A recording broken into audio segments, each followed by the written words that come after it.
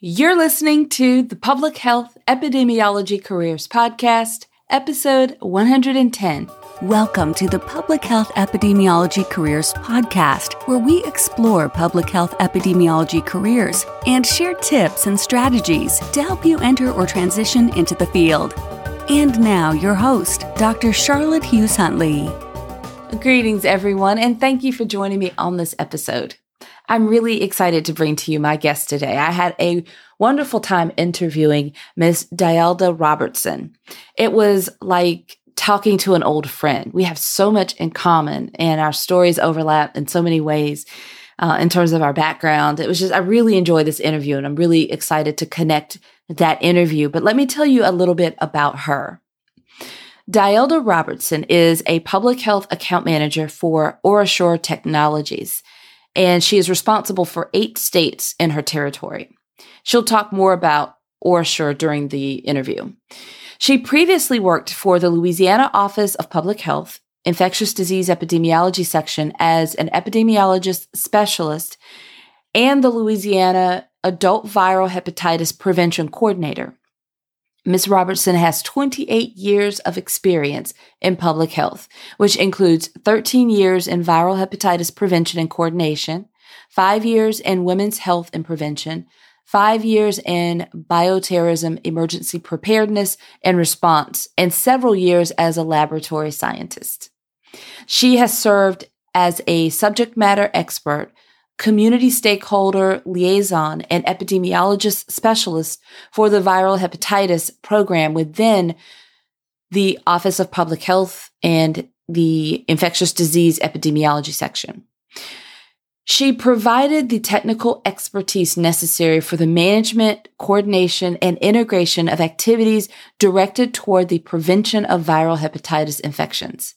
Her expertise include the integration of HCV clinics within federally qualified health centers, as well as HIV/AIDS clinical-based organizations. Ms. Robertson also worked to identify HCV resources, developed and implemented HCV training programs, provided technical assistance to providers, and supported stakeholder engagement. She has served as a member and vice chair of the New Orleans Regional AIDS Planning Council and was a member of the Louisiana Community Planning Group. She secured one of 8 competitive grants from the Association of State and Territorial Health Officers to develop an HCV epidemiologic profile for Louisiana. She has served as an expert hepatitis trainer and consultant with the Texas Department of Criminal Justice to provide train-the-trainer programs for peer inmates and currently works with the reentry staff and inmates at New Orleans Parish Prison to provide HCV training. She has served on several steering committees for the CDC, planning committees, and been a national speaker at several HIV/AIDS, viral hepatitis, and correctional conferences. Ms. Robertson also served on the White House Drug Policy Work Group to understand and reduce opioid mortality. She served on the Louisiana State Epidemiology Work Group tasked with bringing data on substance use, misuse, and related behavioral problems to the forefront of prevention planning process. And she serves as co-chair of the Louisiana Hepatitis Coalition. Prior to her position at the HVHPC, she served as coroner surveillance epidemiologist for the Louisiana Bioterrorism program, where she developed, implemented, and maintained Louisiana's syndromic surveillance system for unexplained illnesses and deaths. Her subject areas of expertise include HCV, as you probably well know from listening to all of this, including HCV/AIDS co-infected populations, bioterrorism, preparedness, and women's health. Dielda holds a chemistry degree with minors in biology and mathematics from Southern University in New Orleans and received her Master's of Public Health from Walden University in Minneapolis. I am very excited and very honored to connect that interview with you guys. Before I connect that interview, I want to mention that this episode is brought to you by Optimizing LinkedIn for Professional Networking in Public Health. This program is a step-by-step beginner's guide to setting up and optimizing your profile, getting found by the right recruiters, professionals, finding clients and business connections, and growing your network on LinkedIn. You can find it by visiting drchuntley.com/resources, or just click on the resources tab from the main menu, and then you'll find the direct link to Optimizing LinkedIn for Professional Networking in Public Health. Ms. Robertson talks about the importance of networking in this interview. She emphasizes that several times. So if you need help with that, then Optimizing LinkedIn for Professional Networking in Public Health is there to help you. All right, let's connect that interview so that you can meet Ms. Robertson. Well, today I'm really excited to introduce you all to my special guest. It's Dielda Robertson. So, Dielda, welcome to the podcast. Thank you, Dr. Huntley. I am excited about being on the podcast, and I am so thankful that you invited me to do one. Oh man, I can't wait to jump into this because I've read the notes, and your background is very similar to mine, and I just have so many questions. And I know the audience, they hear me say this all the time. I'm so excited about this guest on the show, but I genuinely am excited when I get to interview a new guest and talk about your journey into public health. So let's jump right in with you just taking a moment and just tell the audience a little bit about yourself, what you've done before, a little bit about your background and what you're doing now. Okay. So my background is public health, as you know. I have 28 years of public health experience. So I started off in the lab. My first job out of college was in a pharmacology lab, and we were developing HIV drugs. And I loved working in the lab. My undergrad degree is chemistry, and I was bit by the science bug in high school by my chemistry teacher. Fell in love with chemistry, and I'm like, okay, this is what I want to do for the rest of my life. So I pursued an undergrad degree in chemistry and ended up getting a job in the pharmacology lab. And I really loved working in the lab. But after a while in pharmacology lab, I only worked part-time. So it wasn't enough to really make ends meet. So I ended up taking another laboratory job at the Louisiana Office of Public Health. And it was the biochemistry lab. So it was biology and chemistry, two of my loves. And I was so excited about this job. So in this job, I did sickle cell testing, PKUs, T4s, all of the testing for babies.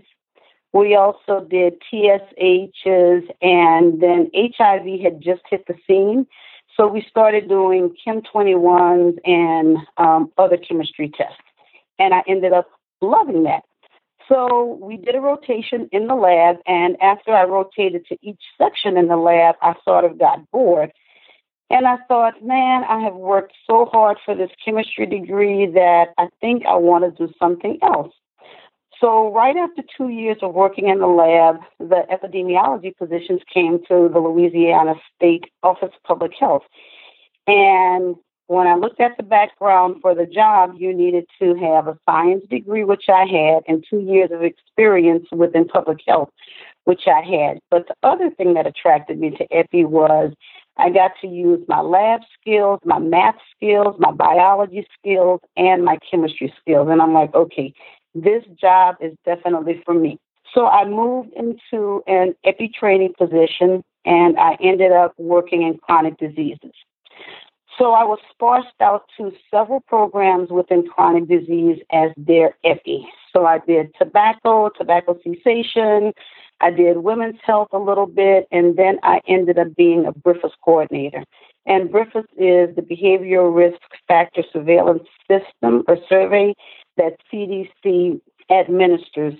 And it is a telephone survey, and of course you must have a telephone, so that excludes people who are homeless and people who don't have telephones. So it gives you a good scope of, answers for the questions that each particular state asks.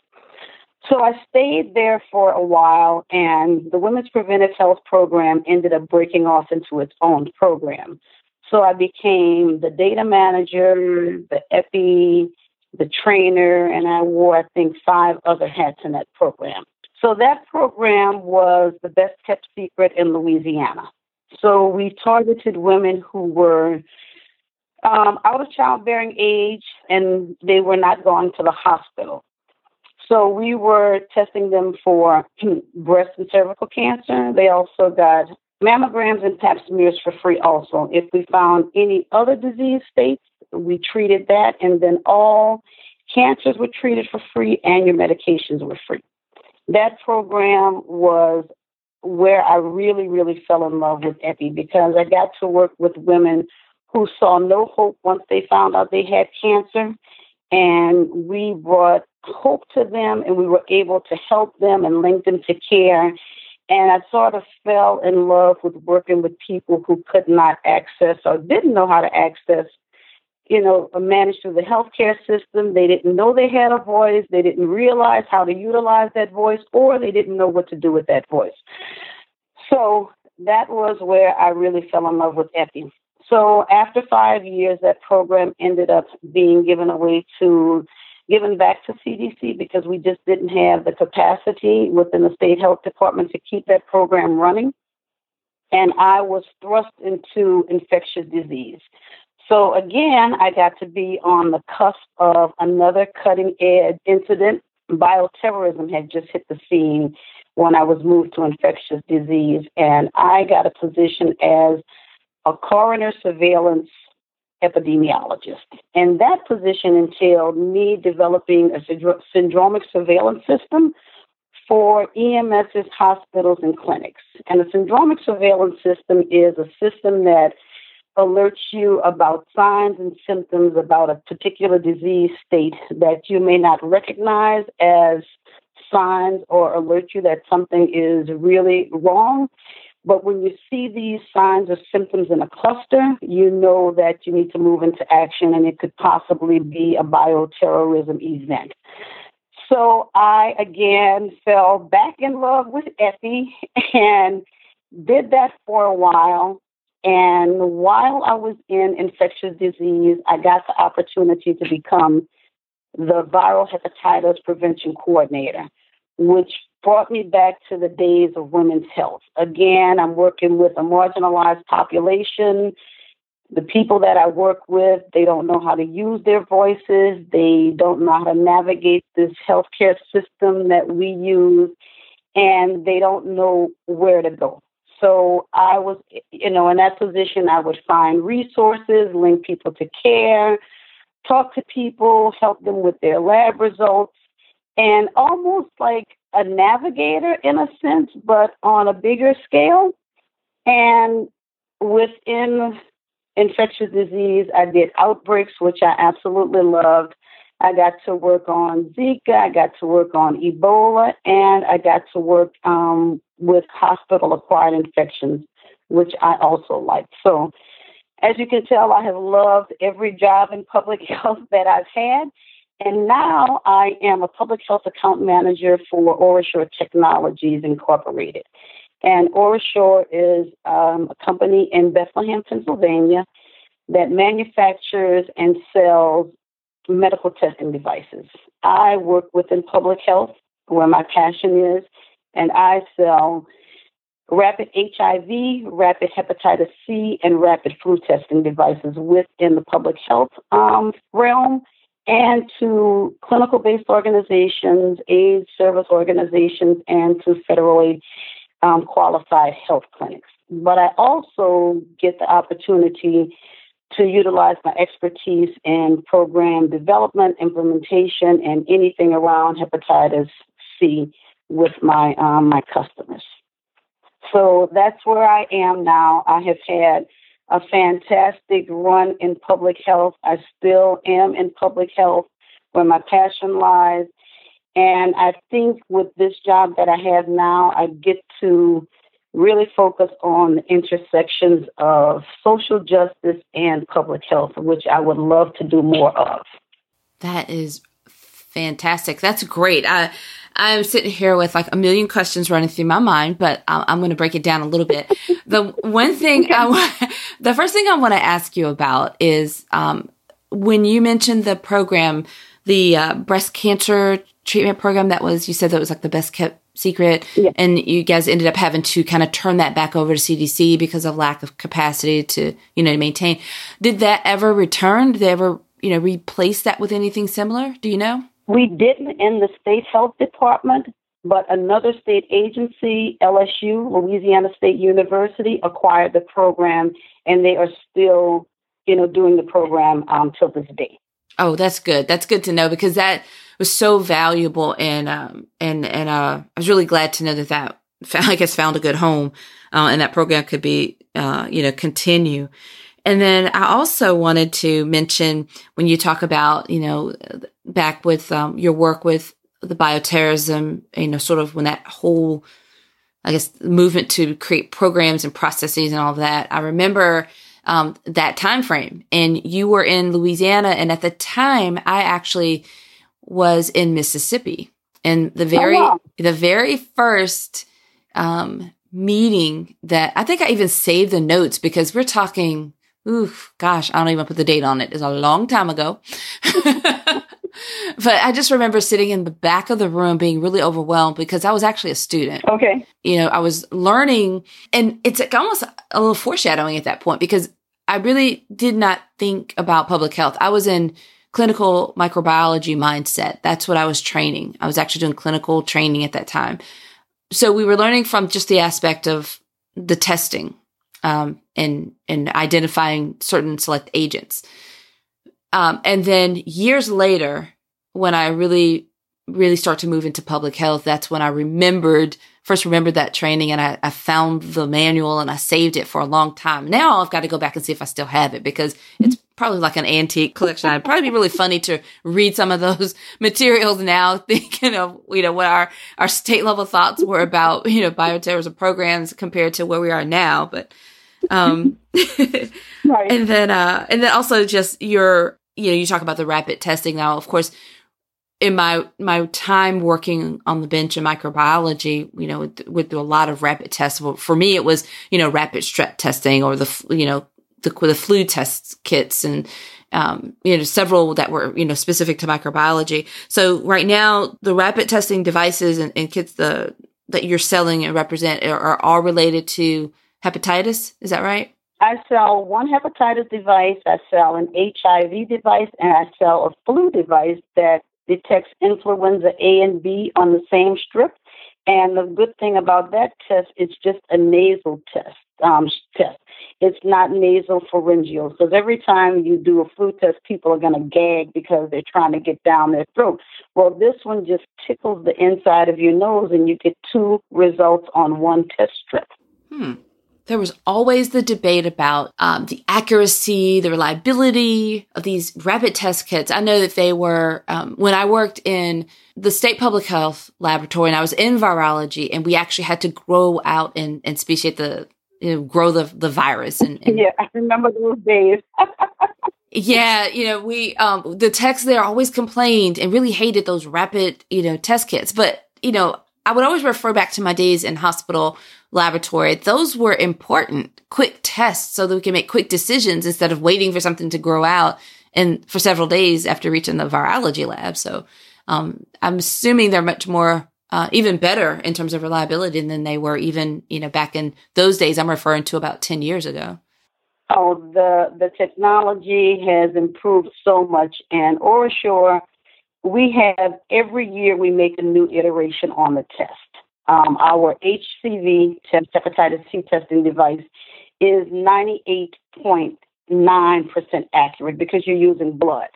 Our HCV test can be utilized with blood or saliva collection, and that is like 97.8% accurate. So the days when we were first introduced to rapid testing, it has actually come a long way. And the funny thing about that is OraSure was the very first company to develop a rapid HCV test that collected saliva. And we are still in the game, and we are still running strong. And now we are the only company that has an FDA-approved hepatitis C a rapid test. Wow, that's amazing. That's exciting. I can just relate to your whole journey. I think it's great when you are able to, move from public health into another sector, because you bring such value to the company. Like, you're in commercial industry now, but your background in public health is making all the difference in your ability to be so effective where you are now. I mean, would you agree? And you know what? You're right. My marketing manager and I actually had this conversation yesterday, because we have one team that wants to hire all salespeople. And the public health team, everyone, all 8 of us on my team, all of us have run public health programs. We've been in public health. And I think collectively we have about 150 years of public health experience on my team, which makes a world of difference, because we've been on the other side when sales reps have come in and said, okay, we have this fantastic device or this fantastic product that we want you to use. Now we're on the other side. So for me, it has come full circle and made a world of difference, because I was the hepatitis coordinator when we were using ribavirin and interferon. And now we have a 1-pill treatment that either is from 8 weeks to 12 weeks, and now we have a rapid test. And when I was in the game earlier, I kept thinking, when are we ever going to have better treatment and better tests? And it took about 13 or 14 years for me to get from point A to point B. So it's a good feeling, and it does make a difference, because you can talk the talk that your customers are talking, and you have been in their shoes. So when I talk to a client or a new customer, I always lead with my public health experience, because if I come out as a salesperson like they see me, I don't get anywhere. I'm always in my public health hat. I love that. Oh, that's good. That's good.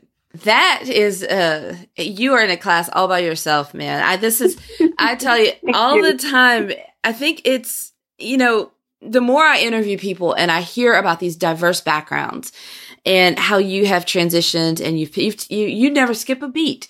So I think that it's great for people to understand that the diverse backgrounds can really become your strength. That really is like your superpower, because I know for a fact there are so many times that I remember trying to transition from healthcare to public health as if I need to separate that off.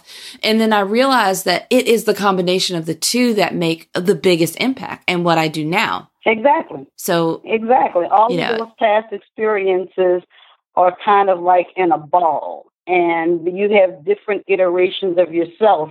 And this whole ball together, at one meeting, I may be an iteration of a public health advisor around HCV. The next iteration of myself, I may be talking about, hospital-acquired infections and how that relates to something else in my job. But all of that stuff, just like you said, it makes you who you are. And I think, I've heard from other people that I have this really unique background. Initially, I never thought it was such, I didn't think it was that big of a deal. But now when I look back and I look at where I am and how my journey through public health and the lab and all of those positions have helped me to get where I am, they've actually made me the person that I am today. And I am grateful for all of the experience that I had in public health and all of the fantastic people that I had, that I've worked with. I had one state epidemiologist, Dr. Raul Rattar, in the state public health office that was a hoot, and he was brilliant. And I learned so much from Dr. Rattar. I'm grateful to him every day. And if he hears this podcast, he will fall out laughing.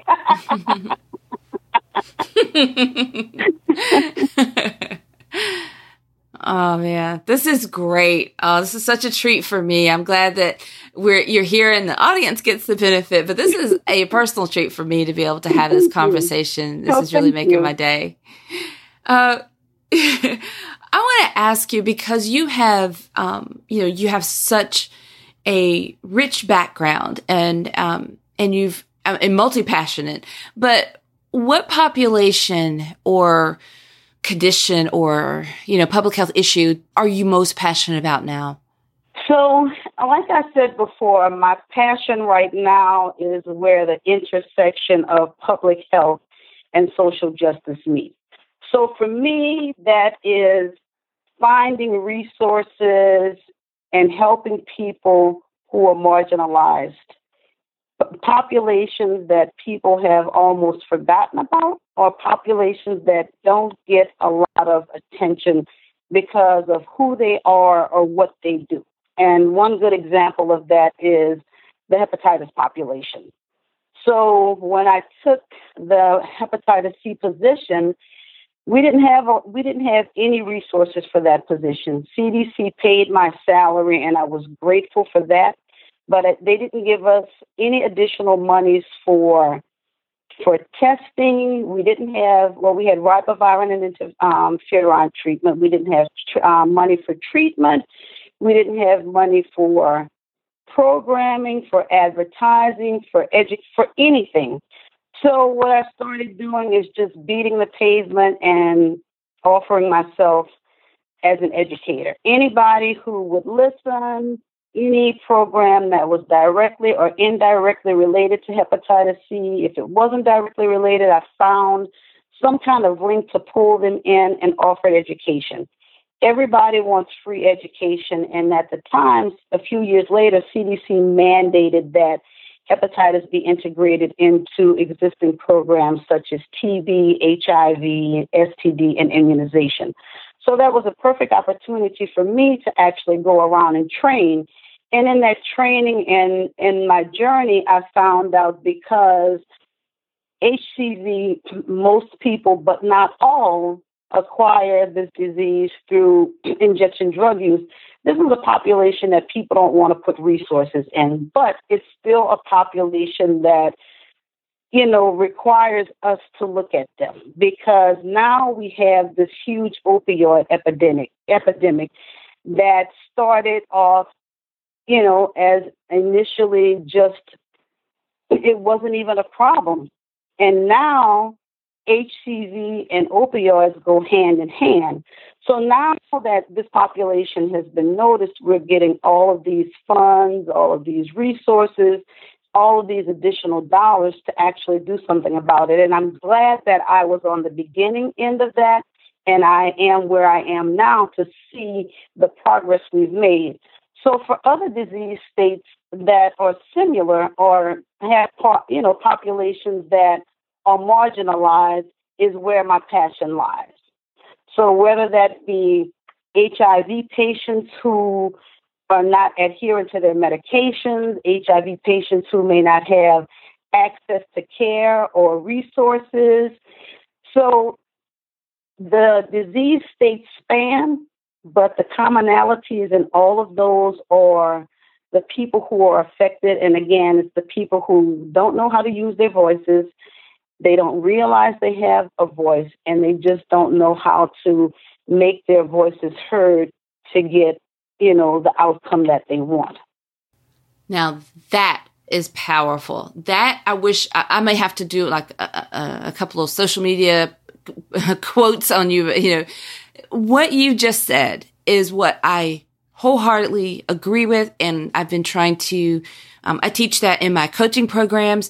When you can articulate and you identify what you are passionate about, what causes you care about, the populations you want to serve, just like you said, the actual conditions you choose to target can change, but the bottom line, the underlying driver is your passion for representing those people who are suffering some sort of social injustice or marginalized populations, as you say. And if you think about it and what you've described to us in your background, in every role that you've had, that's who you've been serving. Exactly. And that's why I think my job has prepared me well for where I am and where I hope to be at this intersection, because there's so much work to be done. There's so much inequity. There's so much inequality in the world. And in healthcare, I always feel that in my public health hat, there's something that we can all do.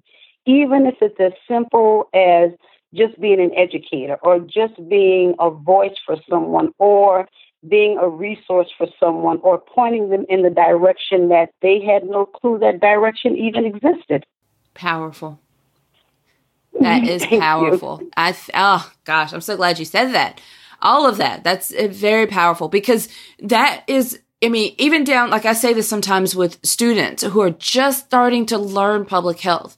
Even if when you take your first course and you get that understanding of public health, you have the ability to share that with someone, teach someone, like you said, point them in the right direction, enlighten them, and you have the ability to start helping. You don't have to wait. You can start to take action in public health. There's something for everyone. Exactly. Love that. Love it. Love it. This is fun. Okay, so on that note, I'm going to pivot just a little bit because I would love for you to just, for a moment, I'm going to ask you for sharing some advice. And I have a lot of students, current students in public health. They could be at the very beginning, just starting the journey, just trying to understand fully what public health is, or they could be about to graduate and they are coming full circle and really trying to transition to the career. But what type of advice or tips do you have for, current students of public health? So my first bit of advice would be to, one, try to figure out where your passion is. If you don't know what that passion is, usually your passion finds me because I didn't set out to be an epidemiologist or a public health person. I set out to be the next greatest scientist who was going to crack the code on HIV. So one, try to figure out what your passion is. The second thing is volunteer. I volunteer at several organizations that have the same mission that aligns with my passion. One of those is a free clinic in New Orleans, another well-kept secret that is getting out. It's called Luke's House. We serve an underserved population in inner city New Orleans, and that we're like a huge triage hub is what I tell people. We can't really stabilize you for big diseases, but we can triage you and stabilize you to move you to your next point. And we also help you navigate the health system, and we are actual navigators because we will actually go to your appointment with you. Everybody in the clinic except me speaks Spanish, so we can serve people who are not indigenous to New Orleans. And then my other passion is around education and kids. So I work with first-line schools, and I help them, with some of my background. All of the schools there have edible gardens. So they teach the kids from how to plant, how important plants are, how they interact with our lives. And kids in fifth grade are cooking like top chefs. So they have a lot of programs throughout the year that people can volunteer at to help these schools. So there's an intersection of public health in that. So volunteering is my other bit of advice. And then if you can either volunteer in either a capstone or an internship within a public health agency in your state, because you will get tons of information and you will get tons of experience that you normally would not get just trying to navigate the system. So when I've had students that capstone under me, they at least got 2 publications and maybe 2 poster presentations at national conferences. So if you can find someone that is passionate about public health like you are, or just start trying to figure out what your passion is, maybe work in an infectious disease section, or maybe work in immunization and see where your passion is. And then my last bit of advice would be to network. Use every opportunity that you have to network. You can network in the grocery store. You can network at schools. You can network on the bus. You can network at conferences. You can always start a conversation with someone, and there's going to be some question or some comment that you can relate to public health. And then you start networking. You never know who you're going to meet. And then I'll give you a really good example of networking, how I utilize networking. So when I finished my MPH in 2016, I knew that I still wanted to be in public health. I really wanted to stay in the job that I had, but my manager couldn't justify giving me a raise at the time. So I went to a conference that I had gone to for the last 7 or 8 years. And I casually said to a colleague of mine and my OraSure reps manager that, I think I'm ready to leave public health. And her ears went up like a dog. And she was like, "You're kidding." I said, "Yeah, my son is going to college. I need a job that I love within public health, and I need something to keep me busy enough so I don't cry for this only child that I have." And she said, "Okay, send me your resume." I said, "Well, I have a CV. Is that okay?" And she's like, "Sure." So people tell you that all the time. So that Friday, I went to the African American Museum, and I had been trying to get tickets for almost a year since they opened. I got tickets, and, it was just meant for me. And someone called me while I was in the museum, and I said, "Okay, everybody who knows me knows where I am, and they know not to call." Well, it happened to be OraSure. They were trying to set up an interview for Monday, and I'm like, "Whenever you need me, I'm dropping everything." So that Monday, I went and I interviewed for 5 hours. They told me, yes, 4 different people, an hour, and almost like a little bit more than an hour with each person. And they raked me over the coals. And they said, "We won't let you know before Christmas because it's a really busy time." Well, I pray and I use my faith in every big decision that I make. So I had changed my computer password to newjob_2016. So I wanted to get this job before the end of the year. So on December the 27th, 2015, they called and said that everyone on the panel voted for me, which had never happened in the history of OraSure hiring someone, and could I start immediately. So I was just like super excited. I got a big raise, and I didn't want to leave the Office of Public Health in a hole because I was writing 2 grants.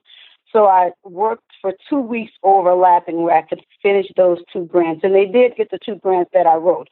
So networking played a huge part in my new position, along with my faith, and then just my background. So every opportunity that I have, I hand out business cards. I make sure that I either connect with them on LinkedIn or I send them an email and thank them for meeting me, and just make sure that we try to stay in touch.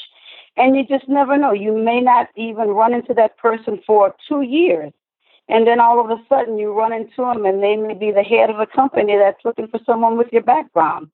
So I guess networking would be 1, 2, 3, 4, and 5, along with those other bits of information that I gave you for tips. Oh, man, you speak in my language big time.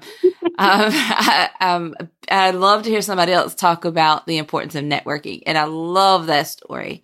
That is that's amazing. I love it. I love it. Now, I don't want to leave this other section of my audience out. Now, I do have a group that have, for people that have already completed their degree, and maybe they've been trying to get into the field of public health and they're frustrated, hitting the wall, facing challenges. Do you have any advice for them? I do. So I have a lot of people that I actually mentor and try to help them find jobs. So I have a friend who works for Merck, and she can find me a resource for anybody in Alaska with any set of criteria that I ask for. That's how good she is. So what I try to do, and I try to advise people on, is try to find someone that that can mentor you, that can help you to network or help you to learn how to network. So when my friend and I, her name is Kaita, and when Kaita and I mentor people, we invite them to meetings that we have with other public health professionals or other people in pharmaceutical industries, or even to conferences, or even to our outside passions such as volunteering. So I would tell them to try to find someone like that they can connect to, somebody that can help you navigate and network. Because I always try to bring somebody along with me. Somebody helped me at one point to get to where I am, and I always want to reach back and help as many people as I can to pull them to where they want to be. That's powerful. That's really, I think that's great that you find ways to physically connect with them on site. I think it's a great idea, like you said, when you volunteer, invite them to meet you there. That's perfect. That's wonderful. I love that. And people don't realize that when, we've invited people to things that we love. Like I've invited her to Luke's house, and she's ended up funding Luke's house because her organization can give volunteer hours and dollars to that organization. She's invited me to Edible Schoolyard and First Line Schools. We've brought people there, and they've met other people that they had no clue that they were going to meet, and they networked and found out, oh, this person is looking for A, B, and C, and they found a job. So it doesn't have to be a network opportunity within your field. It can be any type of networking opportunity, because you can network anywhere. I mean, I talk to any and everybody. My husband and my son always laugh because I can get on the elevator and start a conversation, and they hit elbows and like, there she goes again. And I'm like, this is what I do for a living. I have to be able to talk to anybody at any time about anything. And then you just never know who you're going to meet. You're absolutely right. I told a story about, I had attended a conference. It was actually a women's conference at my church. And I did not go there. I'm not used to people when I'm outside of a public health setting, I don't expect people to really be interested in epidemiology or even understand epidemiology. That's been the experience. So the expectation, I wasn't there. It was a women's conference at my church, but it was more specifically women in business. So I knew I would have to talk about my business, but I didn't expect anybody to really grasp it. And long story short, it turned into an incredible opportunity where their faces lit up.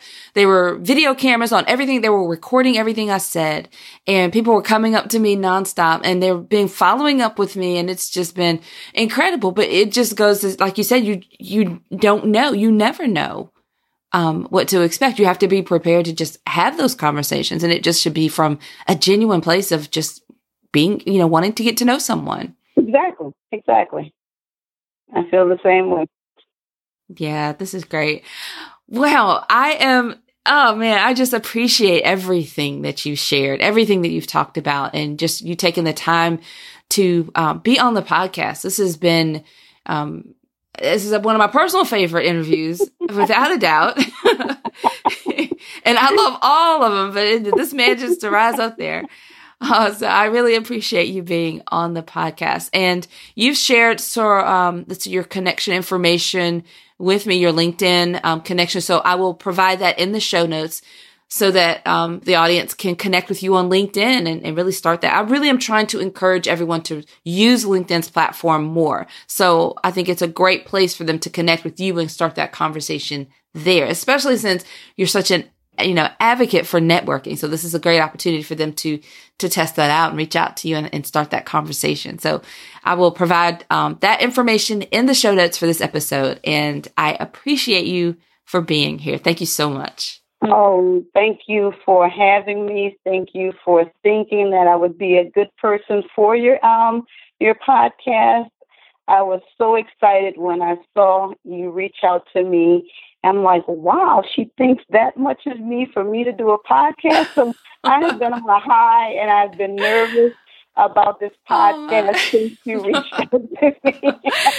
Oh, wow. That's amazing. Well, you know what? Interestingly, I actually, the reason I know about you is because of our connection on LinkedIn. Okay. I looked at your profile and I was like, I read through that. And when I really started trying to think about who I wanted on the podcast, I was like, yes, I really need to talk to her. And so yeah, it was from our, that networking using that platform. So we are examples of what we're preaching, right? Yes, and I don't mind if people reach out to me. I will be more than glad to respond or to talk to them or help them on their journey. That's awesome. Well, thank you so much. And I look forward to keeping in touch with you. I'd like to keep in touch. I'm excited to see just what you're going to do next. It's going to be great. Oh, yes, we will keep in touch. Awesome. Take care. Thank you. I would like to thank Ms. Robertson for joining me on this episode to discuss her public health career journey and for sharing such amazing tips and advice for all of you. I really enjoyed hearing her stories and learning more about her. She and I talked for quite a while after the interview ended, which was really nice. I'm really happy to have her in my professional network. Now, if you'd like to connect with her, and just visit the show notes page for this episode, which is episode number 110.